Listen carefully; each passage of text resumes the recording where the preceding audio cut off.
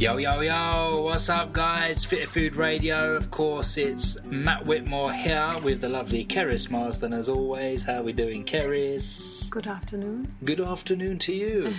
Guys, as I say, did I say it was episode 43? Did I? Okay, yeah. Well, I've just said it again. Well, I have now, yeah. Now they know. Not that it matters. It's an episode of Fitter Food Radio.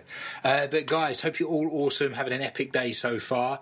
Cracking podcast today. It's just myself and Keris, no guest this week. There was a few subjects that we wanted to kind of discuss. A couple of them purely because we've been getting a hell of a lot of questions about them. So we figured, why not put it out there on a podcast? Even though we've probably covered it from time to time throughout, but nonetheless, it's good to reiterate, isn't it? I always think it's good to revisit stuff because we're all taking on so much information all the time. I know even this is me as well. I almost need to revisit certain aspects of, my own nutrition and training and also certain concepts and maybe tinker and have a little test every now and then. And that's one thing I was going to cover today, that you can get a bit carried away. Well, I think as well, as we always say, don't we, whenever we go to seminars and lectures ourselves, sometimes, because you don't ever come away fully absorbing all of the information anyway. That's just insane, and if you do, you've got an epic that you should be very, very proud of. But you normally come away with a good percentage of what you've learned, but then some of it, a good chunk of it, is stuff you already knew, but it was almost like a little reminder. You're like, yeah, definitely. I knew that, but I haven't been doing it. Why haven't I been doing it? And I think, as you said, it's going back to sort of the fundamentals. Yeah, you just can. It's easy to just get a bit carried away and overwhelm yourself. No harm in revisiting, as you say, or tinkering, as you put it. Well, I've been listening to various different podcasts over the last few weeks. I've just got back on to listen to what other experts are up to, and it is, I have to say, like, we are in a really different sort of world today where you've got access to knowledge that and information that you wouldn't have had.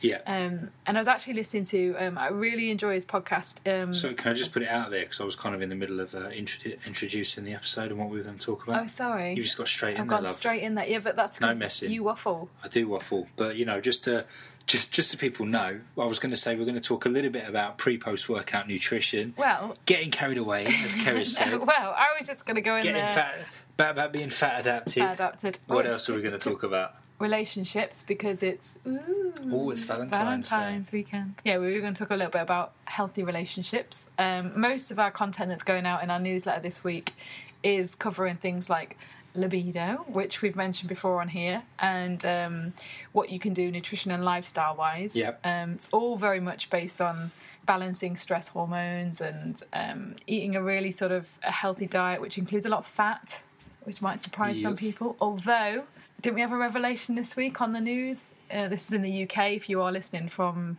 elsewhere in the world, but in the UK, headlines this week were that actually fat is okay for us. And that maybe they shouldn't have advised a low-fat diet. Exactly. Do you know what was really painful about watching that? I just saw it on like Good Morning TV, watched it on the news, and what I really liked was on the news it was presented as perhaps the evidence didn't exist in the first place, which was the case. And anybody that wants to go and look this up will be able to see that there was a lot of sort of backhanding that went on to make these guidelines happen in terms of, fat is the enemy. And obviously the result of that was lots of low-fat spreads and margarines and all sorts of heart-healthy foods that we could switch to.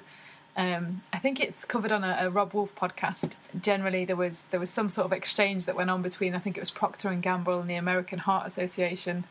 A lot of money suddenly appeared in the bank account, and then the next thing you know, we're told that cholesterol causes heart disease, which is just amazing if you think of how the next few decades panned out into quite a sorry state generally, hasn't it? Yeah. So it was good that they phrased it on the news that, the evidence didn't exist, because it didn't. And if you go back and read... Ansel Keys was the guy who came up with the heart health hypothesis. We are going to cover this in detail on another podcast. We've got one coming up that's just about, I don't want to say the grey-haired generation, but older generation, what we would call our parents' generation, heart disease, inflammation and cancer. So we're going to go into quite a lot of detail, so I won't cover that now. But one thing that really annoyed me about the media coverage was some people on there, health professionals, I'm going to name him because he annoys me, Dr. Hilary Jones. He's got a woman's name for a start. That's annoying. I remember watching him when I was about 10. so that's how long he's been doing Good Morning Britain, started to say, oh, let's not get carried away here. You know, we're not saying that we should start eating loads of fat. The way that this has panned out is that people have cut fat and increased sugar, and that's why we've had this outcome that we've had. Which, yeah, that's definitely one of the outcomes of reducing fat intake. Of course, we had to make up for it with some other macronutrient. But he was saying we still need to focus on nuts, seeds, olive oil and oily fish as our source of fats, not saturated fats. So don't go eating lots of butter and bacon.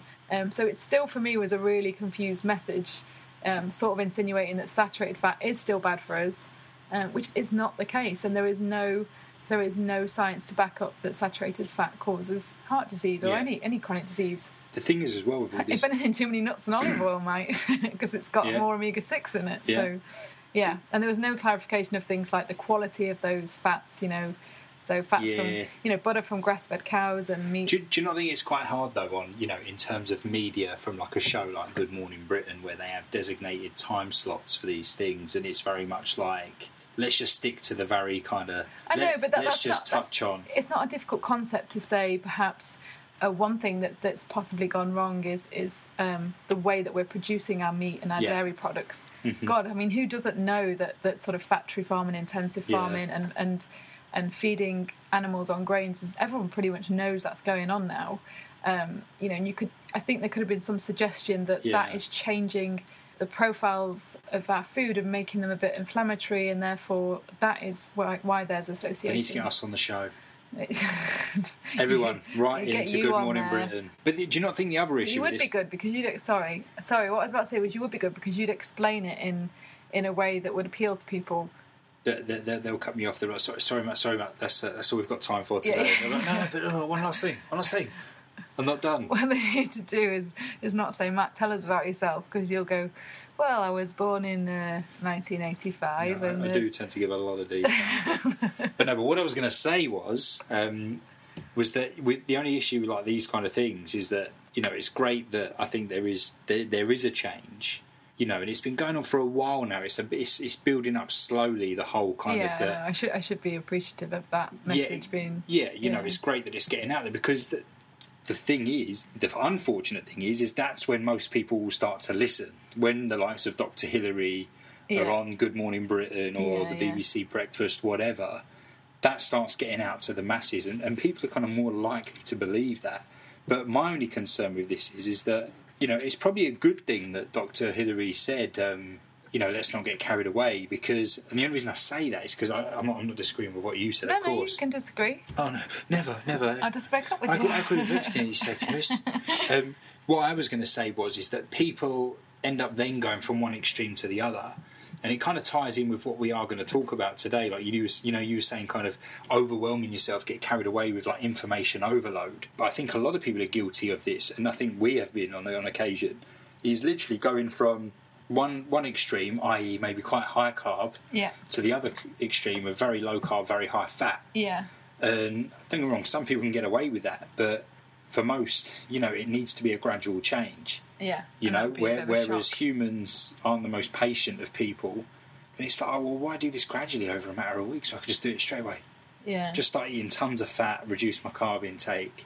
You know, which just will wreak havoc on the body. And yeah, I think what I would like to see is that this sort of message gets filtered down to sort of, I don't know if you call the whole collection of like primary care trusts, so that the message is being given in schools, in GP surgeries, in hospitals and things like that, you know, stop being told to cut out butter when your cholesterol's high. That sort of thing really frustrates me, because that's not really where we need to go. We need to be looking at, you know, blood sugar management and all sorts of other, you know, what's causing this situation in the first place. So just a bit more clarity on that would be nice, and not sort of vilifying one or two foods. And we know from having family and from clients who go and visit a GP, they just get told instantly their health issues are a result of these foods. And it's usually the wrong foods that are. So if you're going to vilify a food, you know, at least be accurate about it, sort of thing. That's my frustration. But it all boils down to just overall education, doesn't it? Yeah. Like, you know, and being able to,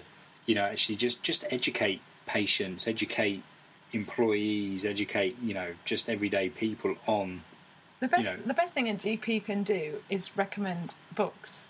really thinking about it, because they don't have time to give that advice in their 8 or 10 minute slots. But the problem is the books they would recommend, they'd probably be paid to recommend, and they'd probably be books that recommended food industry, backed government guidelines and food industry. It's like when my dad was diagnosed with diabetes, some years ago, and he was given like a leaflet saying that these are the foods you should be eating, and it was all wholemeal bread, wholemeal pasta, fruits, vegetables, and it could have been any fruit, whatever. And as we now, we know that too much fruit is no good thing. Generally, even especially if you've got diabetes. But then, ironically, he went for a test again recently, and they gave him a leaflet again, and it was exactly the same. Nothing has changed over the years. There's been no kind of like update or anything. It's just the same old stuff. The list of sweeteners is horrendous. Chemical. Well, I almost wonder what if he'd still be alive now if he followed those guidelines and we didn't intervene somewhat. Oh, I know. It doesn't bear thinking about, does it really? But it's hard because we are saying one thing and then you've got these white coats saying another thing, and it makes it, I'm sure all nutritionist trainers out there are experiencing a really similar thing, and you even start to doubt it yourself. I know when I first started out on learning all of this information and thinking it does make sense, I do agree, it took me years to feel confident giving the advice. It really did, and I had to keep revisiting it. I went to as many conferences and seminars and I watched doctors and sort of functional medicine practitioners explain the science, and then I grasped it. So I really feel for when I was a personal trainer just trying to explain these concepts, and I wasn't even that confident in them myself, but I trusted the sources I was listening to. It can be really frightening, and often as a trainer you're not really qualified to sort of go up against someone like a GP, for example, and say you shouldn't be on that medication, you shouldn't be eating those foods, so it is really difficult. And I really empathise with people out there trying to on that mission, but just do stay on that mission and just keep going. If you go to, for me, going to a lot of things like complementary, CAM, which is, I'm trying to think what the acronym stands for. It's complementary and alternative medicine. So their conferences, they will have people like doctors there, and some of the laboratories like Genova and Biolabs have conferences with GPs, and so you are hearing it from conventional medicine practitioners if you need that backup, that confidence that that's conventional as well as alternative. So and my advice is I think they even take people of that just have a genuine interest in these topics. So if you can get along to events like that, it's just really useful. BioCare also run a lot, but again I don't know if they're just for practitioners or if you can go as a member of the public, but it's worth getting in touch. I think though that there is a greater trend now with people that do just want to further their own learning just to kind of get a better understanding of health, nutrition and a better quality of life, which I think is awesome. Like the amount of people that sign up for our plans now and love the educational aspect of what we do. And that's amazing, knowing that you're working with people that don't just want to be told what to do in terms of what to eat, how to train. They want to know why. I mean, that's our ethos anyway. We want to educate people, so they haven't really got a choice. But people are so, respond really well to it. And that's amazing. There's definitely that trend of people seeking like further education, most of which don't even want to... It's not even like they want to pursue a career in it. No. A lot of people don't have a choice. Their health issues drive them that way, and then they're not getting anywhere with medication and, so that they get on the internet and just start to do their research, and hopefully they come across a lot of the, we've said in blogs, follow the ancestral community, because there's even some excellent, not just excellent researchers in there, but some excellent GPs that are now sort of, trying to think of the phrase, holding the baton or whatever it is. Anyway, okay, so moving on, what were we going to talk about next? You kind of threw me off because I didn't know we were going to talk about that. We'd planned out. It was like, right, so what are we going to talk about this week? Let's do and then boom, straight away. Straight in there. Keris threw me right off. Well, I know what I can just go on to. So the organic question. So yes. This is actually a question my dad asked me this week. So I got my mum and dad a NutriBullet. I think it's a great present to get anybody, like a member of your family, birthday or whatever. Save up halves with friends and brothers, sisters.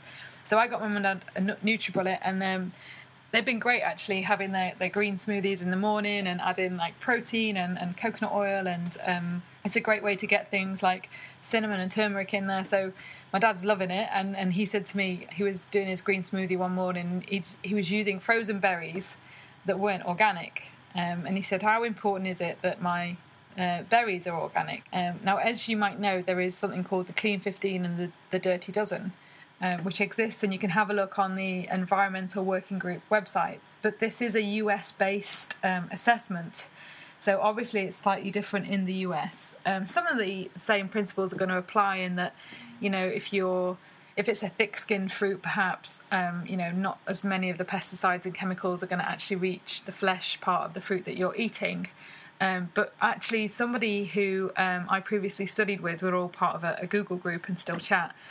So I've got to thank him. His name's Jack. I always think credit where credit's due. Highlighted that it's not that the same thing exists for the UK, but there is a company called Pan UK. And I did have that written down. It's something like, I think it's Pesticides Action Network, but look up Pan UK online. And so what they do is they're doing the similar amount of research in the UK about the foods that we're having in the UK. So which ones are have the most pesticides and fertilisers. I have to say, if you just spend like an hour on that website, it's very frightening, like really frightening, the amount of chemicals that are being put into our fruits and vegetables that haven't even really been approved, you know, for use for human consumption. Yeah, but how do they get away with that though? That's surely it's illegal. Well, if you look on the website, they did some tests and just said that there's like levels that the government tries to implement, but obviously that's quite different of how many chemicals we could have on that one fruit or vegetables, and how toxic they are. But a lot of this is going to be down to, you know, exposure, ongoing exposure, and you know, and how much you have over a period of time. What was most helpful, because once again, if anyone's like me, I get on this site and I'm filled with the fear of God. It's just like, oh my God, another thing to panic about or worry about. But they did do the best and worst foods for pesticide residues in the UK. And so, are you ready? So here is the list. Should we start off with a positive? Yeah, let's start with a positive. And they also did an analysis of what supermarkets were trying to do a little bit more on this side of things and reduce the amount of pesticides and support. There are a lot of initiatives. And if you get the Waitrose Weekend magazine, it's full of these initiatives. They're trying to find more natural ways of protecting crops like fruit and vegetables. So I think we were reading one weekend about how they were using seaweeds and they were using some sort of bug to eat up other bugs. So they were trying to do it all naturally, chemical-free, and it was really exciting, and we felt really confident that the Waitrose way was the way forward, and eating their fruit and vegetables was probably our best bet supermarket-wise. Yeah. However, this company did an analysis of what the supermarkets were doing, and there is something called, I think they're called integrated, just bear with me a second, I'm trying to get it up on the screen because I won't be able to remember all of this. There are some, they're like integrated programs where they're just looking at more natural methods, and which supermarkets are leading on this, and that goes right through to even just being fair trade as well. So which supermarkets are really trying to be a decent supermarket, and I'll go through those in a second, what came out top. Okay, but the best fruits, so these are the ones that you could probably get away with buying non-organic. Obviously we like to advise organic where possible. When I saw the first one, star fruit, I was like, well, when was the last time you ate a star fruit? Yeah. I think in a restaurant maybe about 5 years ago. Talking about seasonal. Yeah. Plums are up there. That surprised me. Yeah, it does me as well. Exotic fruits. So I would, it doesn't actually list them, but that's going to be things like pineapple, mango, papaya. Yeah. Again, you're peeling those. So kiwi fruits. See, I eat the skin on a kiwi fruit though. I know. I used to. I just eat, Yeah, well, the thing with the skin is that's where a lot of the anti-nutrients might be, often because it's how the fruit protects itself. Yeah. So I don't know whether that's a good thing or a bad thing at the moment, but I'm sure it gives you a lot of fibre. That's all I'd say. Bananas, of course. Raspberries. So my dad was fine with his frozen raspberries. All of the berries, and then melons. So all of the berries, I'm assuming this is like more of the British berries, so blackberries, which is interesting because berries were highly sprayed on the US Environmental Working Group list. I'd like to think that maybe the UK is staying a bit more natural with those sorts of things. Did I say melon? Melon's the last one. Yeah. Okay, worst fruits were, this is interesting, so soft citrus. There was a lot of articles on the peel of lemons carrying quite a high level of a certain pesticide that was very toxic in high doses. So, but you don't lemon peel. Well, I was about to say, but then I have a slice of lemon in my water nearly all day long. You put the whole thing in. Yeah, I do. And I'd stopped buying some organic. I don't know if I've seen organic lemons very recently. No, you do. But the organic limes have no juice in them, do they? Oh, they're terrible. They're terrible. Like, you squeeze them and nothing comes out. So I'd gone to buy unwaxed lemons, because you can't always get organic lemons. They're not always readily available. But yeah, soft citrus, so that's lemons, limes, should all be organic. So pineapples are on this list, so they can't be in the exotic fruit. That's a bit confusing. Yeah. Well, I suppose it's down to you to work out what exotic fruit is. Might you make that decision? Yeah. So yeah, maybe you need to clarify that one. Apples, which I've seen before. That's pears, you missed out. Oh, sorry, pears, apples, and grapes. Strawberries. So obviously strawberries aren't under other berries. This list is more confusing than it is helpful. Peaches and nectarines and apricots. So those are all best brought organic where possible.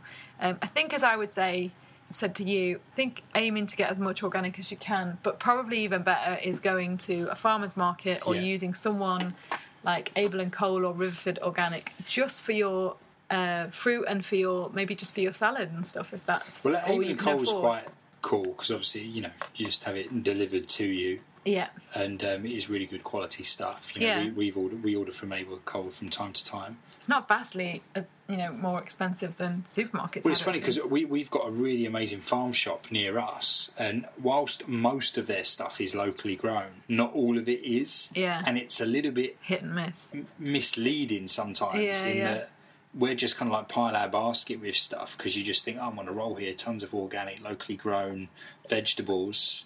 And then it won't until we look closely at the sign that it's come from France and doesn't actually state organic. So. A lot of the farm shops do that, and it's a bit sneaky because, things that you would assume, carrots, for example, well, they'll definitely be local, easily, and they're not always. So what about vegetables then? You've spoken about fruit. What are the best vegetables that don't need to be organic? So you've got corn on the cob. I love a corn on the cob. I didn't eat corn. Leeks, which I'm really pleased about because I love leeks.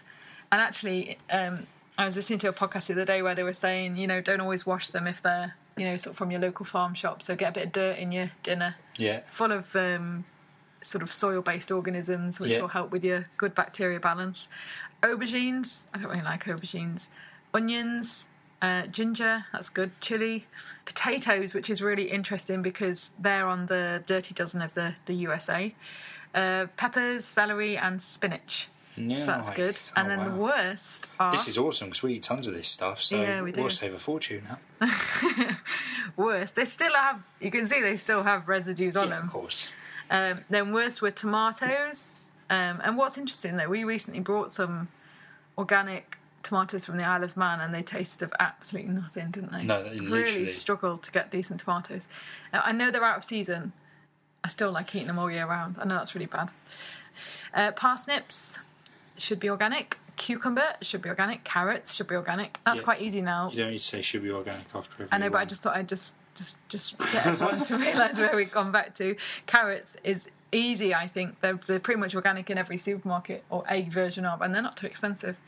Although supermarket organic is different to Abel and Cole and Riverford Organic. But we're talking about what's most viable for you here. Yeah.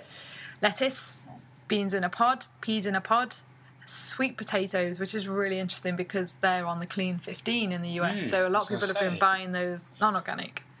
Courgettes and marrows and yams. So they should all ideally be organic. And in terms of the supermarkets, the worst other foods, which you should ideally get organic, are cereal grains. Hopefully you're not buying those anyway. Some of you might be having rice though, so it's worth considering that. And then it's put cereal bars, but isn't that the same thing?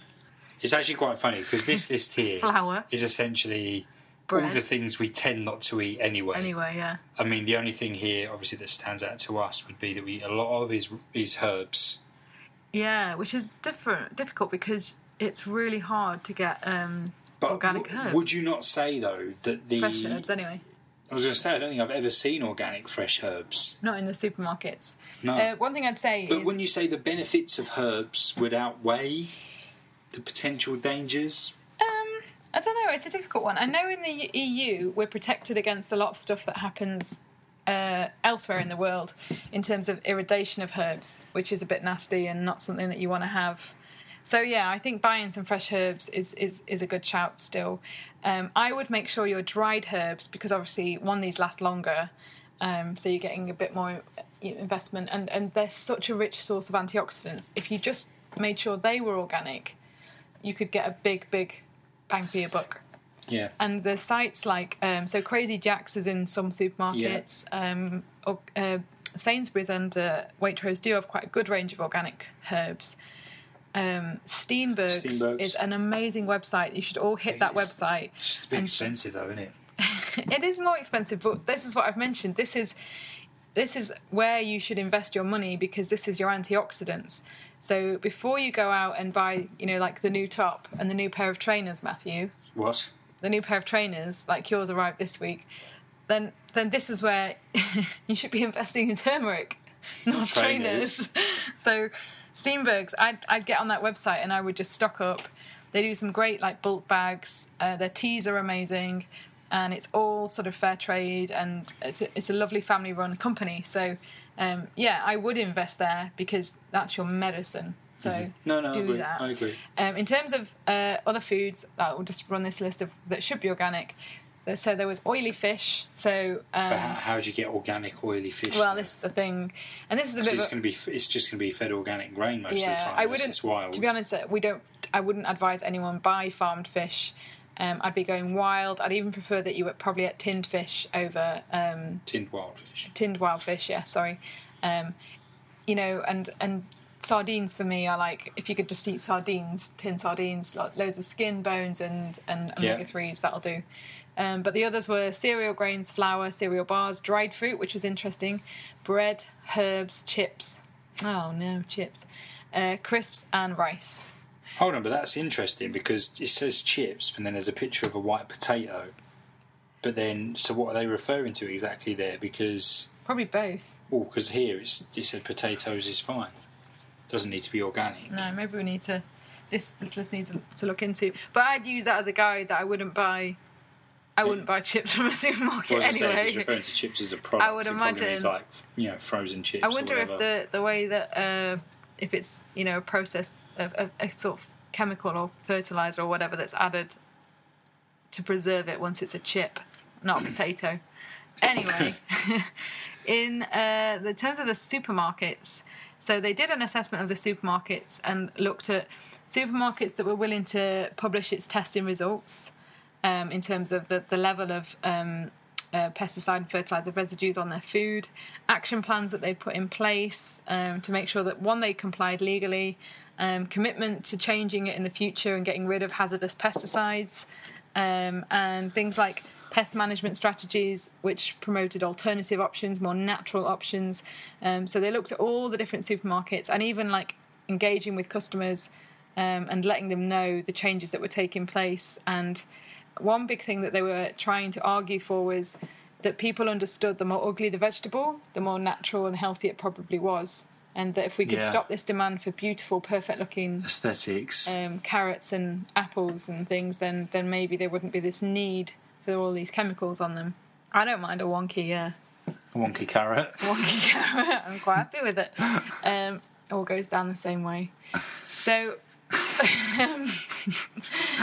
in terms of supermarkets, guess who came out tops? Give me the top three. Well, you're asking me. It's on the screen in front of me. Okay. You're telling me to guess. I'm asking the viewers. Guess amongst yourself now. Who do you think? I mean, I know when I asked you, and when you hadn't seen the results, you said Waitrose. That's the Waitrose was the first one I said, wasn't it? It's not. It's not. It's not. It's not even in the top three. Number one was Marks and Spencer's, closely followed by Sainsbury's, followed by the Co-op.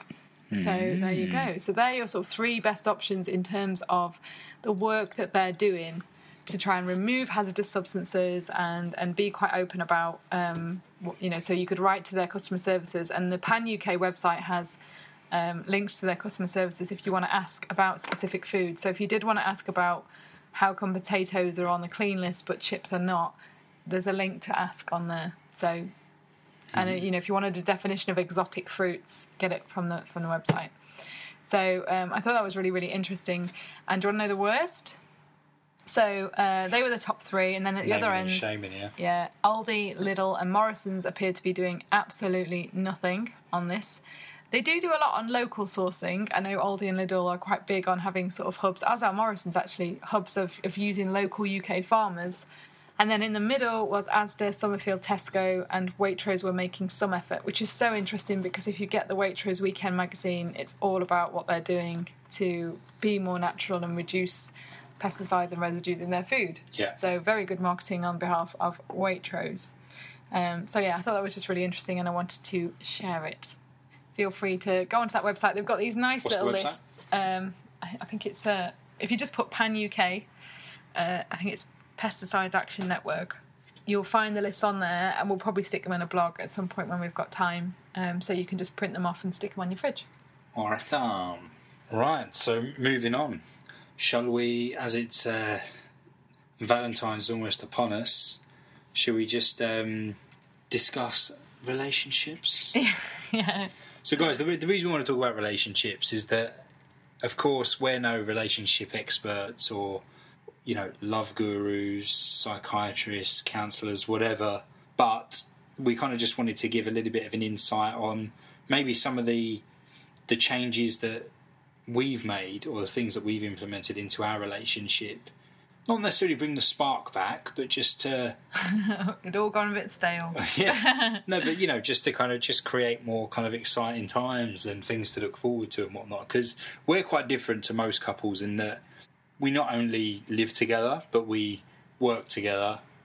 We run like a business together, which can be very, very stressful at times, quite overwhelming. And it just means that we spend a lot of time together, don't we? I was going to say, I suppose just backtracking a little bit, the number of emails and questions we get about lack of libido is really, it's just like, it seems like everybody is experiencing it. And men and women. Yeah, and what's quite funny is, it's not funny, but I'll sometimes be in a consultation, and this has gone back years to being a personal trainer, and I can spot that perhaps a man wants to speak about his lack of libido or his lack of a morning erection, which is a sign of healthy testosterone, but doesn't know how to say it and is embarrassed, which is silly because I think most blokes, no different to having bad skin. It's a health issue. Most blokes are quite. I think it's a pride thing. Yeah. Most blokes that like it's very rare that a guy will just come out and say, "Yeah, I don't have a morning wood. I don't feel very horny." It's like, yeah, wake up in the morning with a massive boner. All I think about is sex. Feel horny all the time. It's like use the B word. Why not? People know what I'm talking about. My parents might listen to this. Oh God, they're so PC, aren't they? Well, what I was going to say was, like, when you actually wrote a blog. This is again going back years when we were just working as personal trainers, and you wrote a blog about that. As a measure of your health and how you had a phase where you didn't have that morning. We'll call it a morning wood. That's easier on the ear.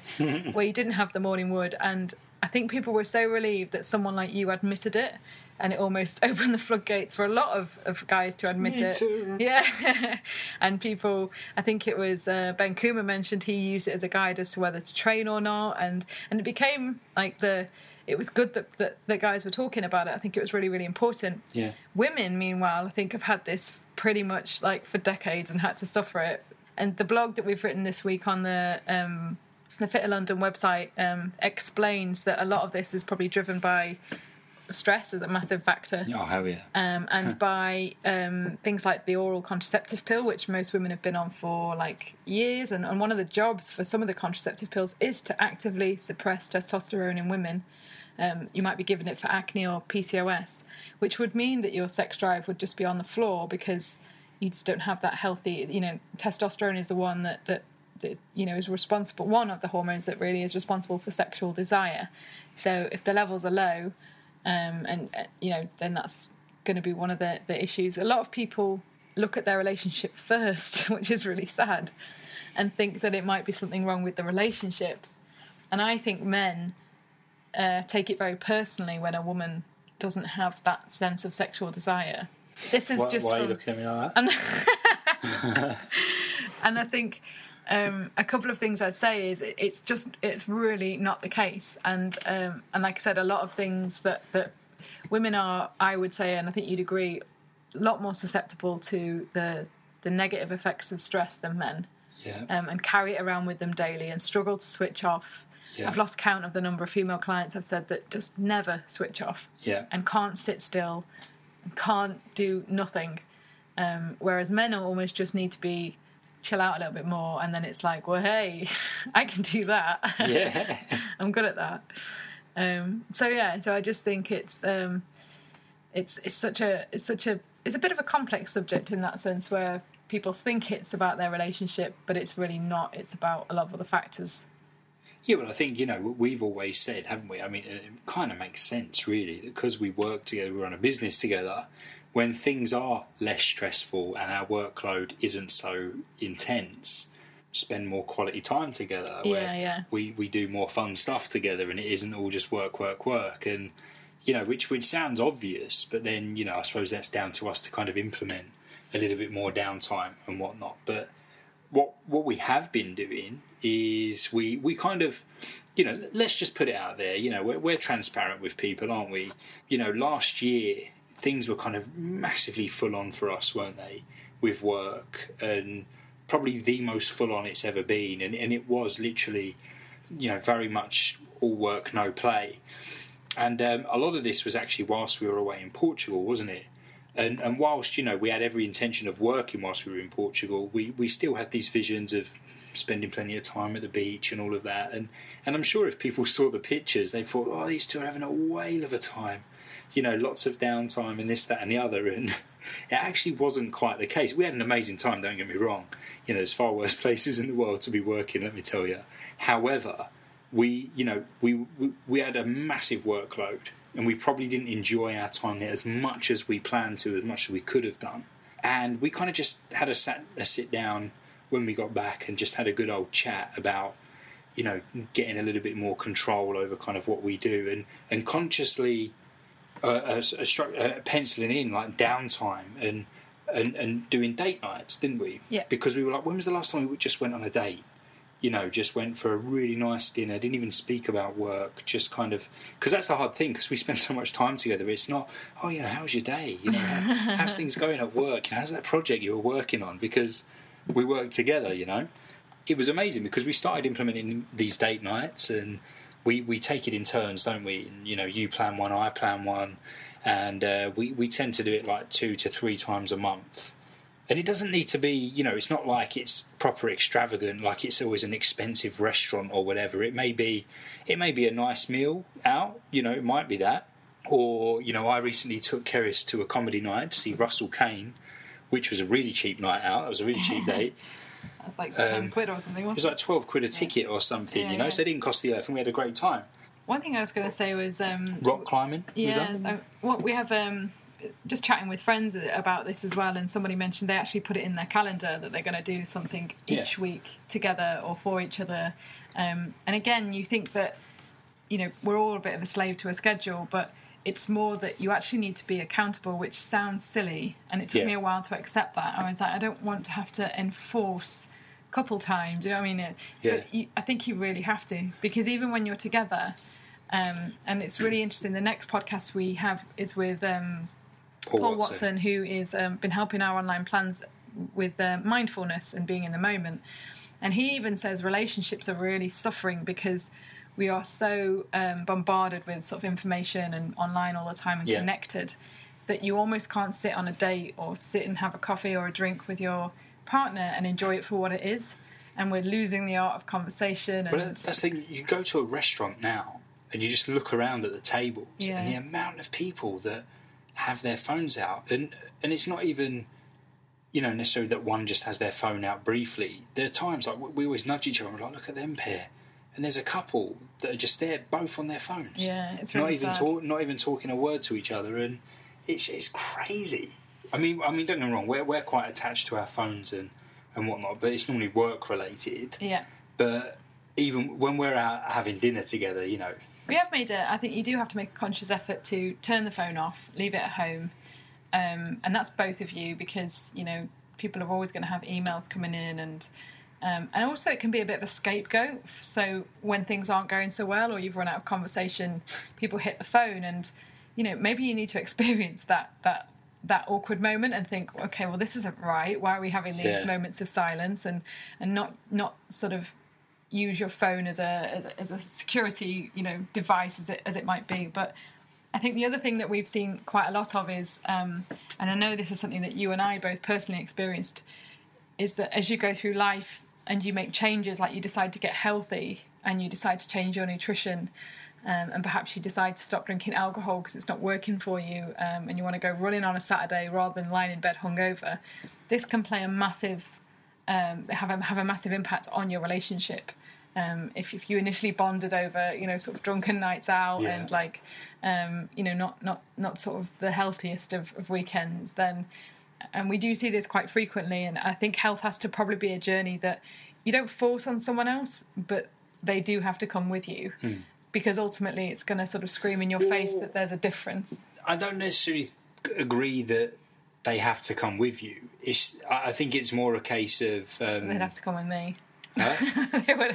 No, but what I'm saying is that, well, with you it's different, because you'd get so stressed that the other person is eating, you know, like grains and sugar and whatnot, like, you know. But what I'm saying is with couples, it tends to be a case of that, you know, maybe someone's kind of like taking on like healthier habits, whatnot, like you're saying, drinking less, training more, eating different foods, but that's not normally an issue unless the other person makes it an issue and starts kind of like highlighting it as a problem. Oh, you know, we don't eat the same meals, or da-da-da-da-da. And it kind of needs to go both ways, in that I'm not saying that if someone wants to make healthier choices that they need to start eating crap just to kind of make the other person happy, and it doesn't need to be vice versa. It doesn't need to be that the person that enjoys their pizza and takeaways needs to just all of a sudden be healthy, but there needs to be a level of understanding of the, do you know what, that's what you want to do, that's what makes you happy. That's, you know, you're not giving me a hard time about it, so you're much more open-minded, I think. Why can't this work? One thing I would say is if you're in that situation now, I think with your partner where you're trying to make change, you know, to better your own health, hopefully you have some control over their meals as well, and just start to cook some healthier meals.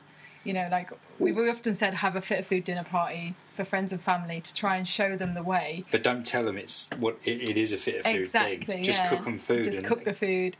Make sure the cakes that you bake are with healthier sugars and honey, and do things like swap your teas and coffees and wines for really good quality ones, and just start to do that without sort of being open, like, you know, openly dictatorial about it. But the other thing I would also suggest is that I think it's really important that couples do spend quality time together, leisure time together at the weekend. And they can be really active things that aren't... I would have... I mean, prior to you, my previous boyfriend... What? Sorry to bring him up. I thought it was your first. We went to the gym twice in 7 years. Curious. Sorry. Sorry to break your heart. We went to the gym twice in 7 years, and it was horrendous. He said I was like Hitler. And he was like, you're an absolute nutter in the gym. I'm never, ever setting foot in the gym with you. And we never trained together. What we did start to realise towards the end of the relationship, maybe slightly too late, was that if we just did things like a little bit more active things at the weekend, it kept me happy, and actually he enjoyed it. But for him, it had to have a leisure angle. So a bike ride outside, for example, you know, like he wasn't into exercise for the sake of it. Yeah. And there are so many things you can do as a couple, like rock climbing, bike rides, walking, any new skills, you know, like hobbies and things like that. And I often say to people, I don't really think you should be in the gym at the weekend. I think you should be out with your partner. Well, to be fair, even doing nice stuff in our pre-Fitter Food days, we used to do that, didn't we? Yeah, we did. We were big on bike cycle rides, everywhere. And, we used to pick nice. To be fair, we used to like cycle like to a pub. I was going to say, but either or a nice cake shop. Yeah, we'd be like, this place is meant to be amazing. Let's cycle there. Oh, we did used to go to like big food markets and stuff. Oh yeah, we did. Yeah. But the kind of like, the point is that it doesn't necessarily need to be all about health, because you know, all I'm saying is that... But that was healthy in the sense of if we were out and about, fresh air, fun, and doing something really active.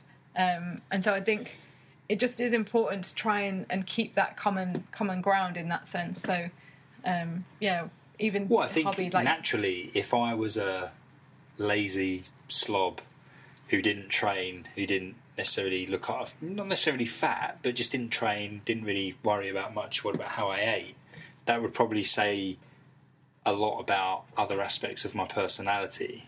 Maybe, but then I think... Because we have this conversation, it's would you still love me if I got fat?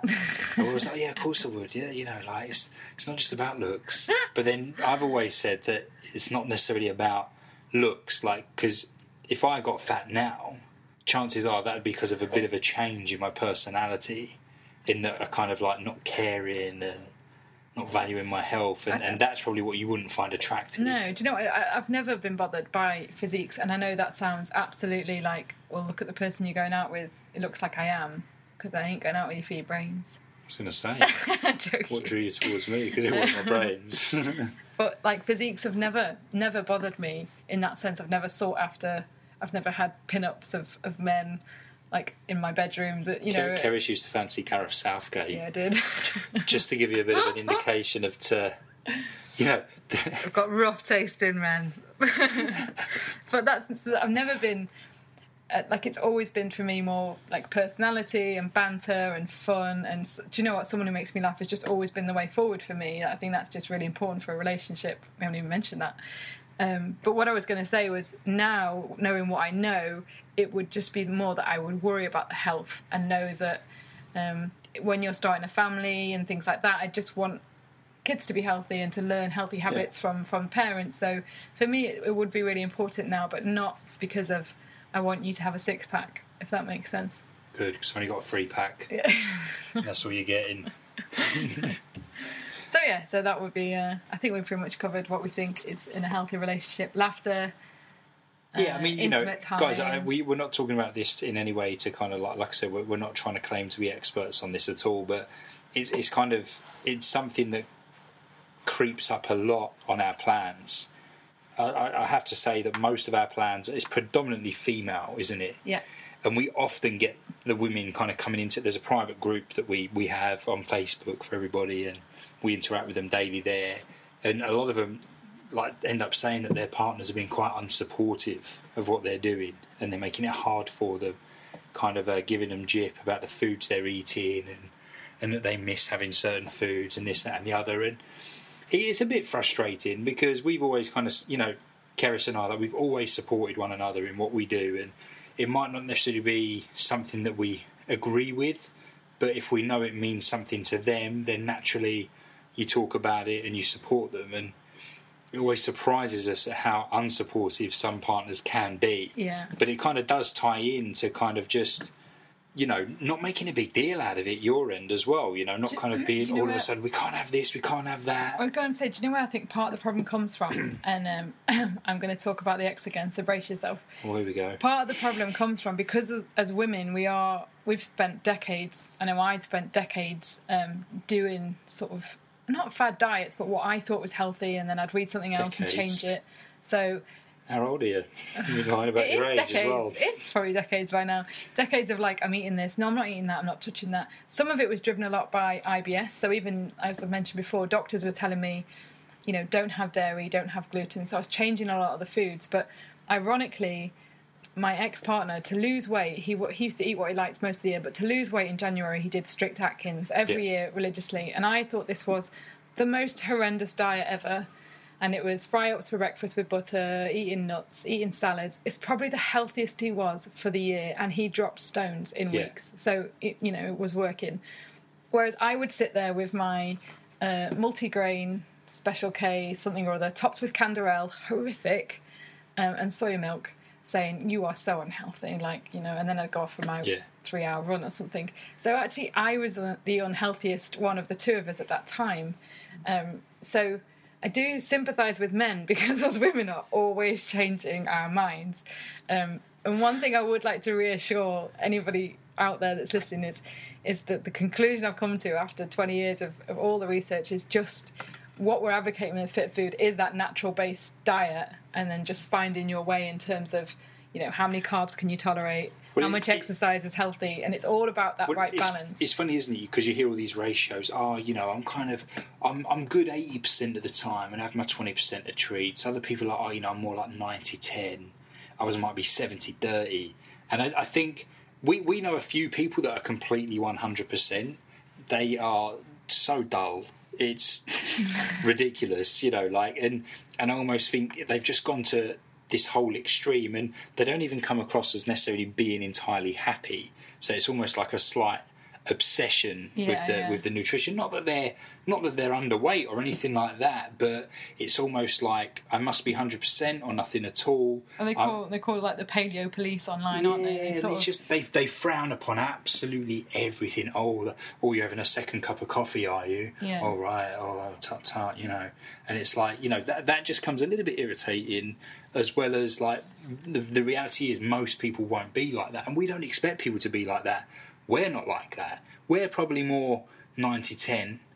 Maybe I'm 85-15. But what I was going to say is it's about finding the ratio that works for you and what you can get away with. Because you might do 80-20 and that might work for you for a while, but then you might find you just need to rein it in a little bit more and become a bit more 90-10. In order for you to carry on enjoying it and, more importantly, sustain it long term. You know, occasionally if you go on holiday, special occasions, it might be more of a case of 70-30. I was going to say, I can't imagine being with you if you were very intense about this sort of thing. I think, you know, because I've got that side in me, I'd find that very difficult, and I think you'd bring out my worst side. Yeah, I think... If that made sense. I think I balance you quite well, Keris. We've always said that when we met, in that are really into health and fitness, but you've always been on such a sensible level. Like, you trained 3 or 4 times a week when I was training about 12 times a week, and you were just like, gosh, what are you doing? So you've always had that balance and that middle ground. And yeah, you're right, I think that's really important. I think that's really important for women, and that men have that ability to be more chilled out and to say, right, come on, it's not like a glass of wine killed you before, or you know, so let's just get a bit of balance back. And as a couple, you want to be able to go out and have those special occasions together and not be governed by, you know, calories and macros and the contents. You know, we'll eat out sometimes and say, do you mind if it's gluten or dairy free? But that's sort of second nature for us, and we know we're going to go for like a nice steak or fish and stuff.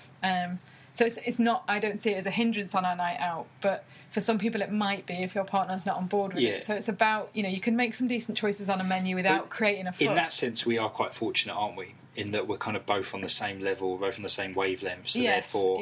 But then equally... Also, you don't want to be bloated later on at night when you're trying to get, like... Jiggy. No, but it's true. You don't want to necessarily but it's true. Go and have a big pizza and then be like... I know, like, for me, if I go out and have, like, popcorn and pizza or whatever, I would just be so ill afterwards. It wouldn't really be a great date night. It's like I don't feel sexy.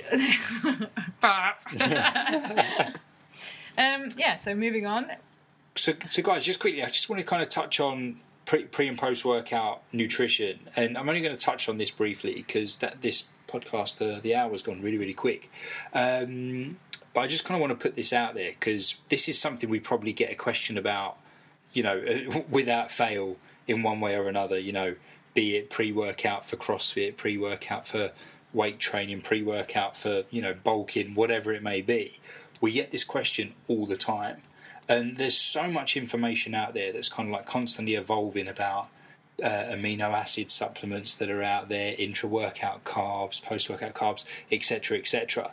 I think Keris will agree with me here. I think most people overthink it a hell of a lot. And I'm actually, you know, this is something we talk about on our plans. On one of the webinars, we discuss pre-post workout nutrition. You know, there is a lot of information out there, and what, like Keris was talking about earlier about information overload. For us, it's all about just getting the basics right in everything that you do. So in terms of pre-post workout nutrition, our first bit of advice to everybody is just get your diet right first, because essentially that makes up most of your pre-post workout nutrition anyway, because whatever you do outside of that 1 hour that you're in the gym is either post-workout or pre-workout. Yeah. Because, you know, if you spend the whole day eating a load of crap and then you go to the gym the next morning, there's a good chance you're probably not going to perform optimally as opposed to if you had a day of, predominantly nutrient-dense foods, etc., etc. But a question I got the other day about was about amino acids, essentially. And just to give you an idea of what we do with people is, for example, myself, like if I train in the morning, I'm normally at the gym by about 7 a.m. I realistically, I'm not going to get up early enough to get a solid meal down me, because ideally I'd want to be eating about 2 hours prior to make sure that I've digested the food properly. For me, I'm more than happy getting up, making myself a nice, good quality black coffee, and having some amino acids, some BCAAs, branched chain amino acids, about 30 to 40 minutes.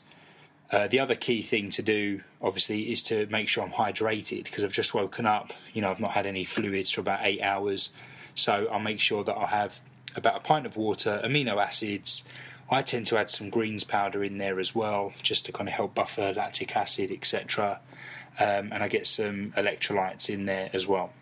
Not that I'm about to go and do anything endurance-based, but just because it's just good for me to kind of make sure I'm fully hydrated before I hit the gym. My training sessions tend to last about an hour to an hour and a half, depending on what I'm doing. If I'm training for an hour, I won't take on any intra-workout supplementation.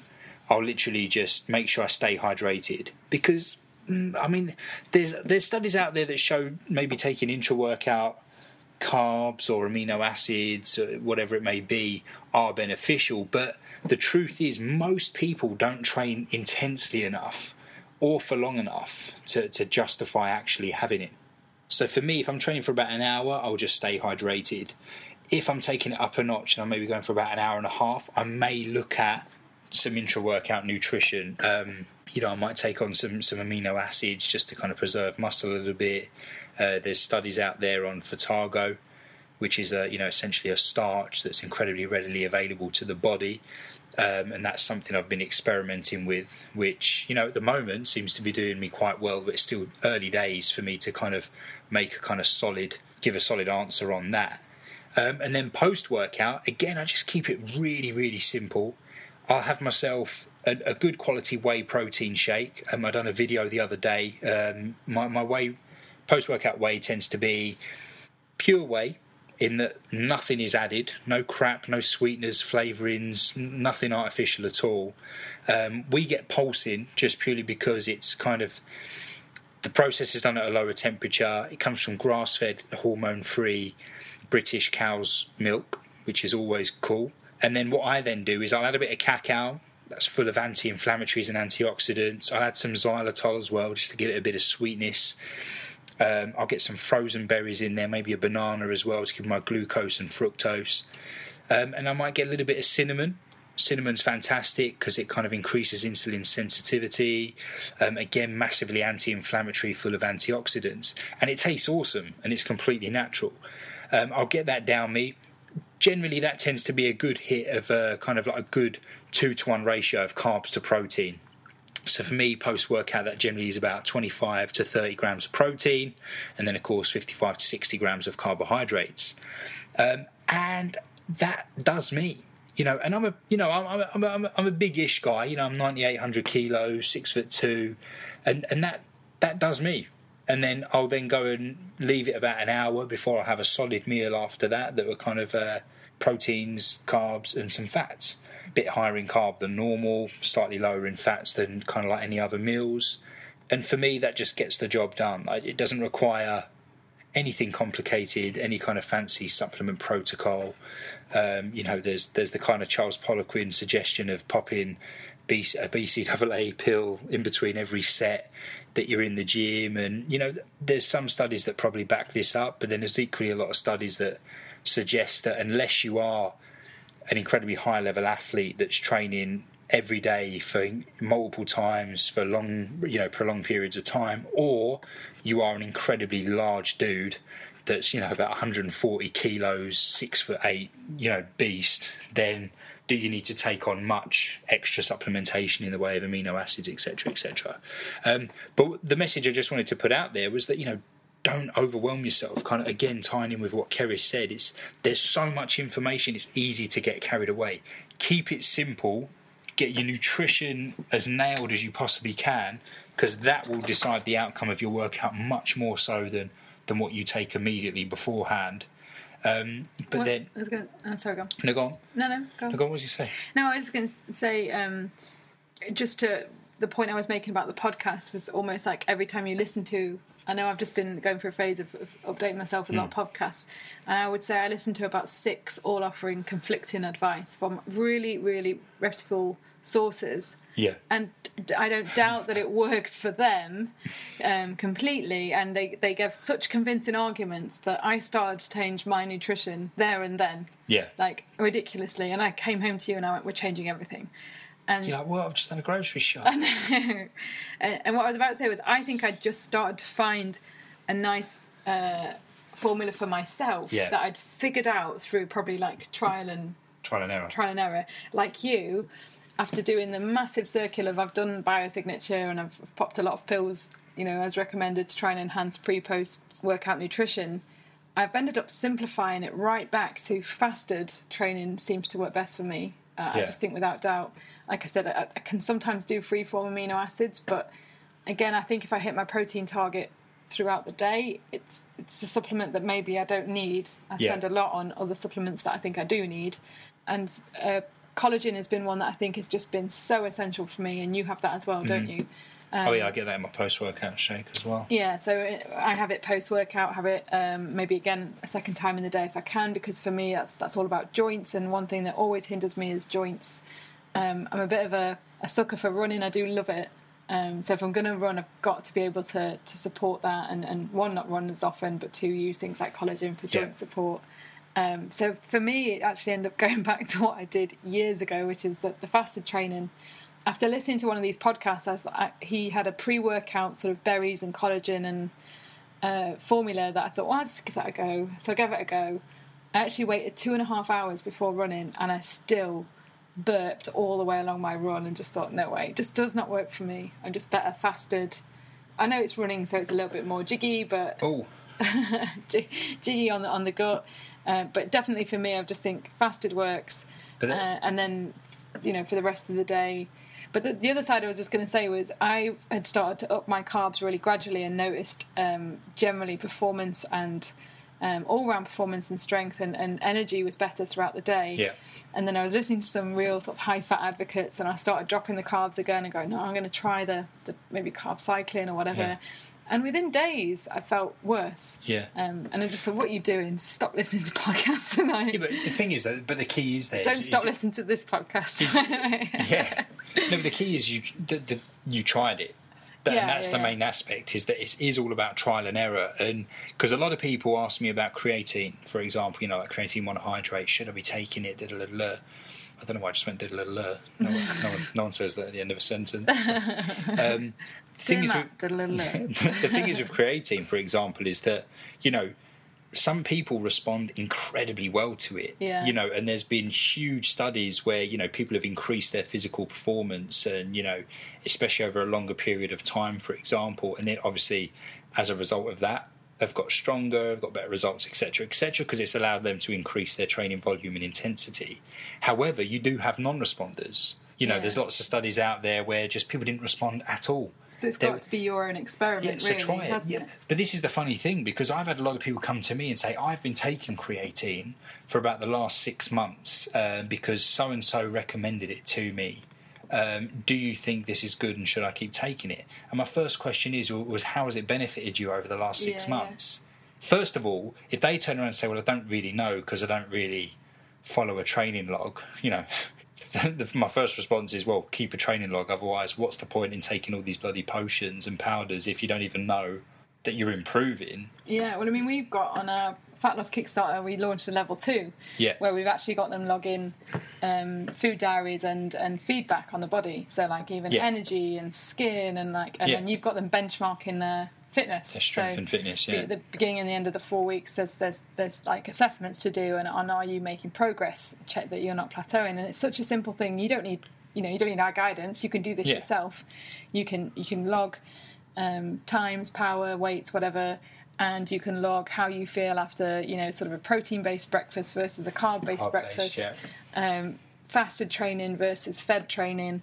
What I would say is be more consistent. And the reason I stopped my mini 2-day experiment was actually what I was doing was working, and I don't know why I was changing it, other than there was a really convincing argument by on this podcast I was listening to. It was actually Fat Burning Man, and it's a great podcast, I have to say. I keep calling him Abel Cole, which is not his name. It's Abel James. Abel James. Abel and Cole. And it's a good podcast, and he's really actually one of the few that I find it really easy to listen to. There was a few that I tried last week. Yeah, he's easy to listen to, I really struggled to get past the introductions. But yeah, he gave such a great argument, I thought I'm going to try it. But what I was doing in terms of going on a higher carbohydrate, I was actually doing a higher carb diet than I've done in a long time, and that was working for me. And to be fair, we've done the DNA Fit test, which is another thing that's available to anybody to do. Yeah. There's also 23andMe, the genes testing, where you could look at your sensitivity to carbs and saturated fats. And I was actually fine with carbs, which I've probably always known because I've probably always eaten a bit of a higher carbohydrate diet. You were actually not so good, but then you've always done better with higher fat. So you don't need to have these expensive tests. You can conduct a personal experiment. Just take pride in what your body is telling you. Yeah, basically, and do a few little experiments and stick with them for longer than I did. Well, that's the thing. I mean, try it for a month to 2 months and see how you get on. Yeah, I mean, you've got to give it a little bit of time, and same goes with creatine. You just got to monitor your performance, and if it's going up, then there is a chance it's working for you. So, actually, one really interesting point that was given by Dr. Sarah Gottfried, who is the author of The Hormone Cure, was on there talking about HIIT training and fat loss and paleo for women, and they were talking actually about how they feel a lot of the paleo nutrition and the heavy training like CrossFit doesn't work for a lot of women, which we've often said as well.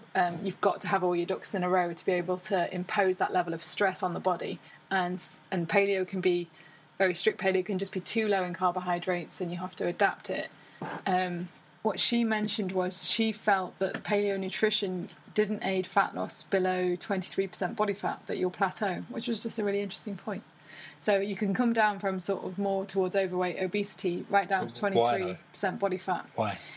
She didn't really expand on it. She was just sort of saying, because I suppose at that point... That's quite a broad bloody statement to put out there. Yeah, I think what she was saying was, above that, you're probably looking at insulin resistance. Yeah. So once you do a paleo model of eating that encourages insulin sensitivity, and you take out the carbohydrates and you get hormone sensitive again, then it's a bit about probably supporting things like thyroid hormone function, the sex hormone production, and cortisol.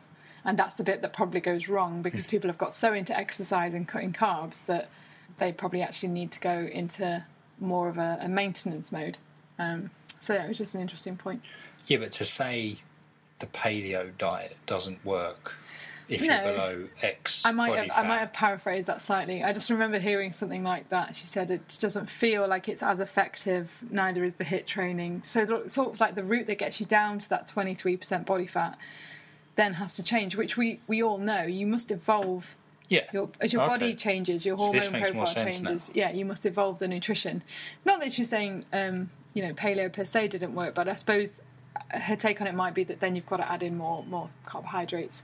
She was actually advocating going up to sort of 100 grams, which is again something that we've sort of taught on our plans and said, to be able to sustain exercise and levels of stress and support adrenal function, you're going to have to go back up to, if you did drop to sort of 50 grams of carbs for fat loss, you might want to take it up to 100 or 150 to support performance and how many people, like especially the ladies on our plans at the moment, who we've increased their carb intake, and not only are they performing better in the gym, they're losing body fat, and your body composition doesn't change necessarily, then it's a good thing. We've got hormone sensitive. I mean, the thing is, we don't have one answer when someone comes to us and they want to lose body fat. But what we do on the plans is we work with people. We see where they're at. They log their food, they log their macros. We can, they'll feed back to us whether they're getting the results that they want or not, and then we'll work with them to adapt their macros accordingly. Be it increase their carbs, reduce their carbs, increase fats, reduce fats, etc., to find something that does work for them. So again, it comes back to trial and error, and a lot of people have actually lost this ability to do this. So guys, to wrap up, trial and error, Always a good thing. Trial and improvement. Trial, error, and adapt and improve. There you go. Trial, error, adapt, improve. Yeah. There you go. I like that. I'm gonna patent that. Have more date nights. Have more sex. Eat raspberries. Don't overthink pre-post workout nutrition. Get your foundations right. But shop at M&S. Yeah, shop at M&S. There you go. Yeah. Tons of nuggets of information there, guys. So, guys, thank you so much for listening. That hour or so went really, really quick. The next podcast is awesome with Paul Watson. There's some crackers in there, so make sure you tune into that as well. As always, guys, please do us a little favour and share our podcast with anyone that you think would appreciate it. Leave us a review, subscribe, etc., because that helps us a hell of a lot. But yeah, guys, thanks again, and we will see you in episode 44. Bye. Later.